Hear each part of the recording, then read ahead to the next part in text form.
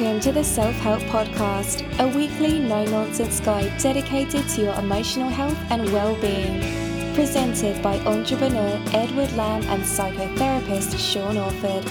For more information, visit liveinthepresent.co.uk. Okay, hello, welcome to episode 473, take 2 of the Self-Help Podcast. With me, Edward Lamb, and my good pal, Sean Orford. How are you, Sean? I'm good. You looking well? Good. I am getting there. Yeah, I'm not putting a video up as I did for a while on the show, but dear listeners, I can tell you that Sean's looking rosier in the cheeks, and I think you've put a bit of weight on as well, sir. Yeah, I have. Mainly due to the fact that Reed does these amazing.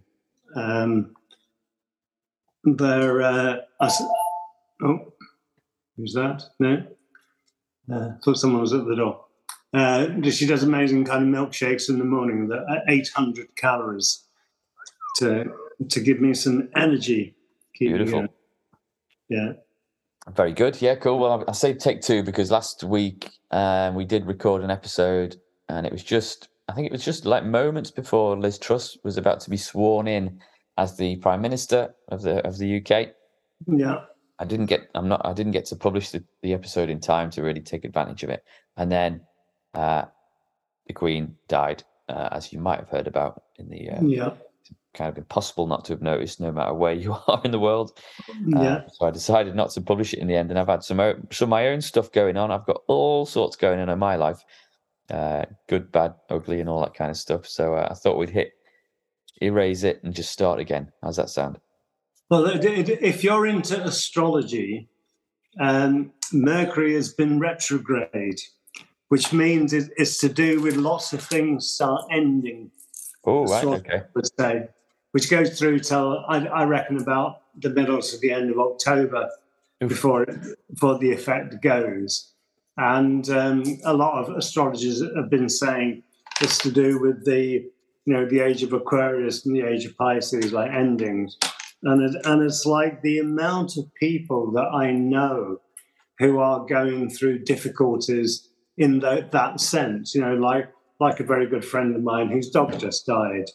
I've just been through what I've been through, and my heart stopped and then started. And, you've been going through what you've been going through with your family.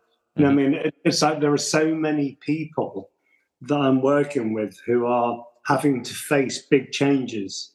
Yeah. And I could say, well, I'm just reading that into it, aren't I? And then amidst all that, Elizabeth pops off. And that's like, okay, to me, she's obviously been alive all my life. And it's the end of an era in lots of ways. Yeah. And as I was saying to you earlier on, I used to work at Windsor Castle back in the end of the 60s, into the beginning of the 70s. And I never met her, but I did see Philip. And he was nosing at the work we were doing. We were photographing the letters and all the papers of the Tudors and the Stuarts onto microfilm. Okay. And he was nosy and very interested in what we were doing. Very curious kind of character. Yeah.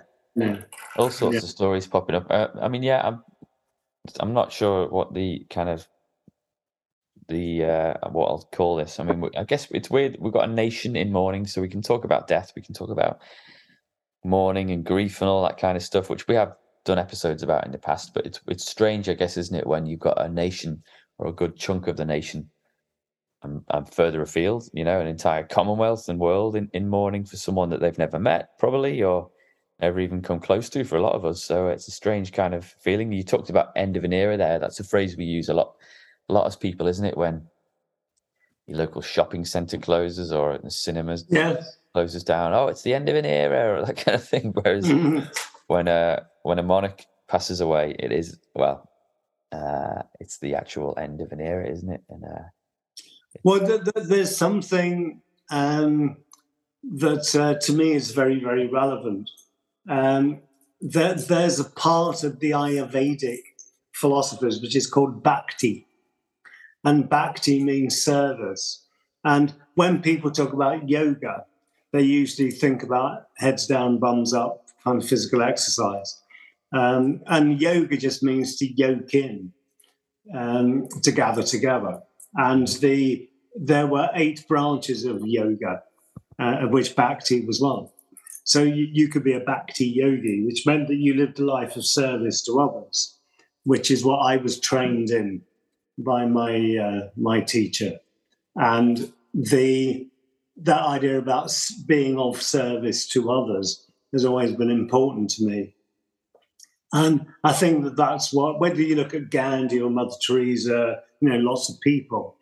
But I think when you look at Elizabeth, you're looking at someone who was a bhakti. She was serving other people. And that takes a big thing to be able to put your own ego on one side. And you can't do it all the time, but if the majority of time you can, to help and serve other people, then that is a big thing. Yeah, I'm trying to process it in my own head. I'm not like, I haven't got especially strong feelings about the monarchy one way or another. And maybe I should do. I'm a Green Party member, so I'm probably technically like a Republican, should be campaigning to have the monarchy abolished or removed. So I need to look into that. but yeah, I get that idea. Some people are saying, she didn't do anything, and she kind of didn't, did she? She was, she had to be politically very stable. A lot of the time, yeah, she did seem like a quite quiet, shy, reserved lady. But sometimes doing nothing is harder than it looks, isn't it? In the sense that to not kind of start going off on one, to bring your own kind of ego into something is hard. So to do that for 90 odd years, if you can understand why she was doing that quite deliberately, deserves a bit of praise, probably, I would say, doesn't it? I think that that idea of serving others doesn't mean that you have to make grand gestures and start organisations. It could simply be that you're of service to the people around you, which I think that is what she was. Someone was going on to me the other day about, they've got a book out and they want the book to be, successful and famous and all that kind of stuff. And how much of that is to do with their own ego and look at me, aren't I lovely, as opposed to what is it that the book's going to be doing for other people. And my comment was, if in any of the books that I write affect one person positively, then they've done their job. Mm-hmm.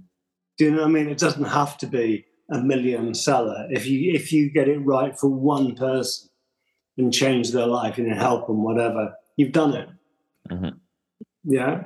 And I think that in the current day and age with multimedia stuff that's going on, I'm being distracted by the television because we're moving people and bodies around again on the Edinburgh airport. So there's people being shunted. Okay. Yeah, but no, I think that with that is on the telly now. Yeah. So it's like it's mainline stuff. Mm-hmm. Whereas actually affecting other people, it's a bit like your little dog Cooper could actually save someone's life by just being who he is. Yeah. He could go up to someone in the street who's feeling absolutely desperate and at the end of it, and just the look in his eye, the fact that he goes up and gives them a cuddle or whatever, could change who they are. And that to me is back to that service. Serving people. So my thing about if we all look after each other, it'll all be all right is a back-to thing. Okay. Yeah. Yeah, I've been working at home and the last couple of days, and generally had the news on in the background. Sometimes it gets a little bit monotonous, but it's all like the BBC is like wall-to-wall monarchy stuff. But it's interesting a lot of the time, especially now. I've got it in the background too, and that's Prince Charles probably about to get on his jet back to go back to London. See, it's not Prince Charles, it's King Charles. Jeez, did I say Prince Charles then, did I? Yeah. Oh, sorry. Oh my God. And it's hard, isn't it? Yeah. Okay. King Charles or the king is going to hop on his plane back down to London. So it's interesting. It's kind of sort of semi-exciting, I guess. But yeah, the things I've most enjoyed about the coverage is when they've just invited like ordinary people to tell their stories about meeting the Queen and how they've bumped into her on a walk, or that maybe they've done some work at Balmoral, that kind of thing, and those like normal little interactions over there. And they've generally there must be some bad stories, like I'd like to hear when they caught the Queen on a bad day. Generally, they're actually sounds like she had a good sense of humour. The one that made me laugh, which kind of surprised me in a way, was Theresa May in Parliament talking about dropping the cheese. Oh right, missed that one. No, she was at a picnic with the Queen, and she had to put some cheese on the table, and the cheese fell off the plate and landed on the floor. So she actually thought she was sneaking, and she picked the cheese up and put it back on the plate and put it on the table and turned around, and the Queen had watched it all. And she said she just kind of smiled at her. Brilliant. But the cheese stayed on the table. Okay. And that made me laugh. Yeah, I love it. Yeah, it's cool little things like that, man. I know there was quite a lot during the Jubilee as well, which aren't, little human stories about a person who was human, but you kind of, I don't know, she might have spent a lot of the time pretending not to be human or to be the Queen. So nice to hear little stories like that, isn't it? Yeah. And it's like my experience over the last couple of months in hospitals, and the amount of good people that I met has really kind of restored my faith in human nature, which at times flags. You listen to everybody slagging everybody else off on social media and being generally kind of horrible. And it's like, it doesn't have to be like that, with a little kind of readjustment, we can start to be positive with each other and give each other a chance to be positive back. You know. And I get it that these things are examples of that. And the day that the Queen ate a grotty sandwich and was as miserable as sin, we don't hear about. I'm sure she got out of bed the wrong side of bed every now and again, like we all do. One thing I want to talk about as well, I saw a Twitter thread by Dr. Catherine Mannix that I'll link in the show notes. Really interesting about the idea of ordinary dying was the phrase that she used, but it explains the kind of process because the Queen has gone through in the last year or so to kind of get like almost stage manage her death, which is really fascinating. Really, if you think the kind of during the Jubilee celebrations where she was coming and going quite a lot, and she wasn't always there for some of the big occasions. Sometimes she was, so she was it seemed like she was quite aware of what her body was capable of. At the time it was frustrating probably for other people and maybe for people watching, like, where is she? But she knew what she was doing by the looks of it. And even in the last week before her death, the world was going nuts, obviously, because we'd had a new prime minister that needed to be sworn in. It seemed like, from what I can see now, that she was in Scotland and she stayed there. So she called on the Boris Johnson and Liz Truss to come to her because she wanted to be in Scotland for her final weeks. There's a photo of her before she met Liz Truss where she looks old, but she looks kind of happy and like she had enough energy for the occasion. So she's obviously saved enough energy to get through that and do it properly. Within 2 days, obviously, then we get the note in the news whether the Queen's quite ill in bed, which is quite an unusual thing to hear. And you kind of think that this must be it. And sure enough, hours later, she died, having had probably just enough time to maybe say goodbye to the new king and maybe some more family members that could get there in time. And it seemed like a really perfectly executed kind of last 6 months of her life.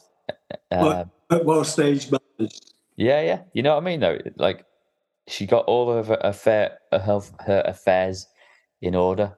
of which she has more than most, I would guess. But not all of us get that chance because, you know, you never know what's going to come for you. I don't know. Over life, both personally and professionally, I was trying to work it out. I've dealt with over 100 deaths in my life.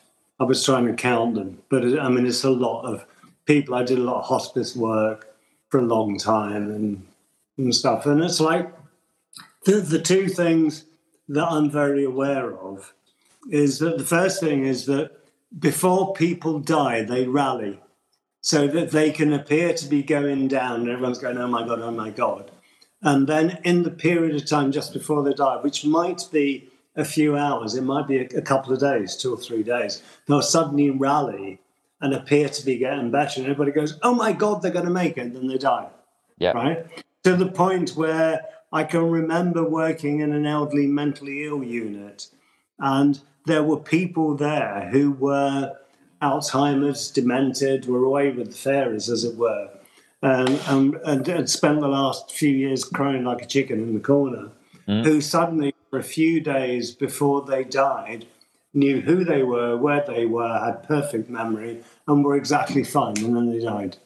Yeah, and I have no way of explaining that, how that happens or why that happens, but that kind of thing. And the other thing that I'm very aware of is the amount of times someone has been terminal and the family put in a rota. So there's always someone with them, and you know they're there day and night. They're doing all kinds of stuff, and then someone's doing the afternoon shift or the night shift on their own, being sat next to the bed, and they go and have a pee. And when they go and have a pee, the person dies.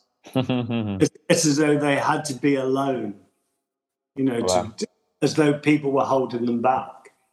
Yeah. You know what I mean? And I've seen lots of things like that happen repetitively, which make me think, okay, this is a part of. But that idea that she could have been aware of her death and her dying, her physicians would have been saying to her, because she probably had the kind of constitution where you could have those kind of discussions, you know, how long have I got? Yeah. And that they would have been saying, you know, well, you know, we reckon. Because, I mean, doctors tend not to say it so much now because some of them do get it wrong. But very often a doctor who's experienced, you know, will say this person's got about 3 months, and usually they're about right. You know, because they're so used to dealing with it. Yeah. So she probably did have a lot of awareness of the fact that she was going before she went. And yes, she could have managed that around, okay, I want to go here. And they're going to have to come to me because I'm not going down there. You know, and that's fair enough. You know, I think, yeah. Yeah, but I think also, judging by all this stuff in the last few days, I think wanting to be in Scotland for the end seemed quite deliberate as well. Like that was where she wanted to spend her final weeks. And also, you know, because there's been such an outpouring of emotion from Scottish people. Yeah. And it's almost as if, she's trying to say, because there's more talk about like a Scottish independence kind of cropping up. So I think it's a little final dig, if that's the right word, just to say, you know, we need to stick together. And, you know, I really love this place. And I think we're better, stronger together, that kind of thing. Yeah. So, but doing it in a quite clever, subtle, you know, quite loving kind of way, if you know what I mean. But it's a very real thing, isn't it? I mean, like, if you knew you were going to die next week, where would you like to do it? You know, who would you like to be there? That kind of stuff. And if you could manage it, how would you manage it? And I think that's very real for all of us. Yeah, and maybe we'll find out in the coming months what, you know, her last visits to Buckingham Palace and Windsor Castle, whether any of the staff had an inkling then that she wouldn't be returning, or that she said goodbye to the place, that kind of thing. Yeah. You kind of start to hear that stuff as you process the death of someone, don't you? That it was the last time she came here, and do you remember what she said? That kind of thing. So, yeah. When my father-in-law died, and it was my job to go and sort the funeral out, it made me realise that whole thing about the difficulties of sorting out stuff after a death, which made me do things like I went and bought a funeral. They did have a special offer on. And I thought, I'll take advantage of this. But it's like, I've already done it all. I've got a death box. So at the moment of my death, you can take the box down. It's got everything in it that you need. Okay. Is in the box. Because it made me realise in all the sorting out after the kind of burden that we leave for other people. Yeah. Whereas if actually while you're still compos mentis, and these days we have things like living wills, like you can write down what it is you want to happen in terms of medical treatments and stuff like that. Yeah. You have choices that you didn't have a generation ago. Yeah, and when my wife's grandfather died 10, 15 years ago, maybe, I got to see him in hospital, actually, before he passed away, just a couple of days, maybe even day before he died. But the nurse, we went back to kind of get his stuff, I think, and the nurse who'd been with him the night he died, or the morning, I think she'd given him a piece of toast, and he devoured it. And then she'd asked, "Can I get you anything else, Frank?" And his words were, "No, thanks, I've had enough." And she said, "Are you sure?" And he said very deliberately to her, apparently, because she told us the next day, "No, thanks very much. I've had enough." Like that was his last words. Not in a kind of, like, I'm sick of this place. Like quite a kind, like beautiful, I've had enough of life, but I'm moving on now. And she was really upset because she was like, "Oh, it was such an amazing thing to say." And he passed away in the night. And it's like he knew as well that he'd had his last bit of toast. He'd been well looked after and he'd had enough. I hope it was a nice bit of toast. I think it was. I don't know. I had that experience a few weeks ago where my heart stopped, and I was aware of the fact that I was separate to my body. And then when my heart started again and I banged back into my body, and I was left with that very real sense of there being like a meat, Sean, like a body, and this kind of energy, Sean, which do we call that spirit, soul, whatever, that weren't talking to each other, but then started a conversation again. And I notice in everything that no one says, or you very rarely do you hear anyone say, "The Queen died." The Queen didn't die, the Queen passed. Yeah, like she passed on. And it's almost as though we have that kind of recognition of spirit self, soul self. I suppose if you're a straight materialist and you're into the physical world, then that's a load of nonsense. I know for me, from that experience, that it's quite real. But I wonder, you got Charles saying that, my mama is going off and to meet my papa again, that kind of thing. And it's a very real thing, isn't it? Because all of us can have ideas and beliefs about what happens when you die, but none of us truly know until we're there knocking on the door. Yeah. It's amazing, isn't it? Well, this story's going to run and run, obviously, because it's a big deal, and I think the state funerals Monday, isn't it? On Monday, a week yesterday. So as we're recording this on the Tuesday, so I'll definitely get this published before that. Sure, we'll talk next week more about it because it's going to be quite the occasion, I think, isn't it? And the all the issues that family are left with. I mean, there was that thing when someone was abusing Prince Andrew. Was it yesterday or the day before? And ended up being arrested for disturbing the peace. And they've got all that kind of stuff to work through, which is quite difficult. That Charles inherits, and whereas the Queen inherited a whole world because her uncle abdicated. Charles inherits this world that he's got to deal with. You've got no choice. And I think that we need to give him a break. Let him get used to it and settle in and do what he's got to do, kind of thing. I can go along with that. I mean, it's going to be fascinating to watch it, to be honest. So let's see. All right, have you got a resource as such? I'm not sure we've had time to think. No, I haven't really got a resource. My resource, I guess, would be, if you haven't done it, prepare yourself. Mm-hmm. Make sure you got your will done. Make sure you know what's happening. Because again, I've worked with so many families where someone's died and there hasn't been a will. They've died intestate, as they say. Right. And the problems, oh my God, the problems that it creates are enormous, the problems that we leave for other people. But, because one of the things I learned a few weeks ago is how close you are to death. And it's any of us, we could, walk out on the road and be hit by a bus tomorrow. And we think, no, don't be silly. Of course I won't. I'm going to live forever, man. Aye, get your affairs in order and all that stuff. Yeah, there's something to be said about that. And not see that as like, oh my God, that's a negative thing to do. It's a good thing to do. And like I say, I've got a death box, which I do need to update. I do update it every so often, make sure it's got, any passwords in it that need to be there, any information that needs to be there in the event of me not being here.